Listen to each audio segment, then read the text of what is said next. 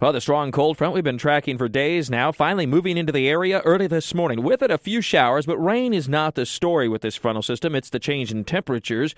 Despite severe weather over the last couple of days with this strong cold front, the energy helping to support those storms, lifting way off to our north today. And that means it's just dragging that cold front southward across our area without much support for developing much in the way of any heavy rainfall or storms. So just a few showers this morning. Some of those will affect, however, the morning commute. So timing is everything. That could make it a little bit slower and a little bit rougher at times in spots. And then we'll see the cooler air move in. Temperatures will be stuck in the 60s to around 70 degrees for the better part of the day today, despite a very warm start early on. Early risers this morning will still have enjoyed temperatures in the 70s in many cases. And the front moves through, we drop off and then kind of just slowly rise or even just hold steady for the rest of the day. We'll then have clearing skies tonight, and that allows temperatures down into the 40s, so much, much cooler. And the cool air will stick around for a couple of days.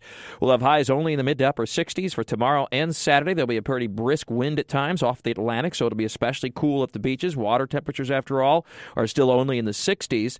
And we'll see nighttime low temperatures away from the beaches dropping all the way down into the upper 30s by Saturday morning, at least west of I-95. So a couple of pretty chilly mornings here, especially considering we're coming off a day on Wednesday where we hit 88 degrees. That was a record high temperature.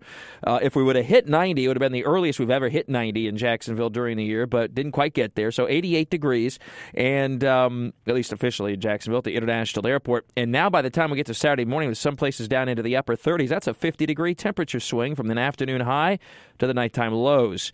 And then we'll continue to see warmer temperatures to the end of the weekend into early next week. We're in the lower 70s on Sunday. Still that brisk wind off the Atlantic, though, so cool at the beaches, and then even warmer for the early part of next week. I don't see significant rain anytime real soon. We have the showers around the area today and this morning that won't amount to much. In most spots, a tenth of an inch of rain or less, really not much at all. Quickly dries out then with the wind and the dry air over the next few days. And then about the middle of next week, there appears to be another front, but right now it's questionable as to just how much rain that might be able to bring our area.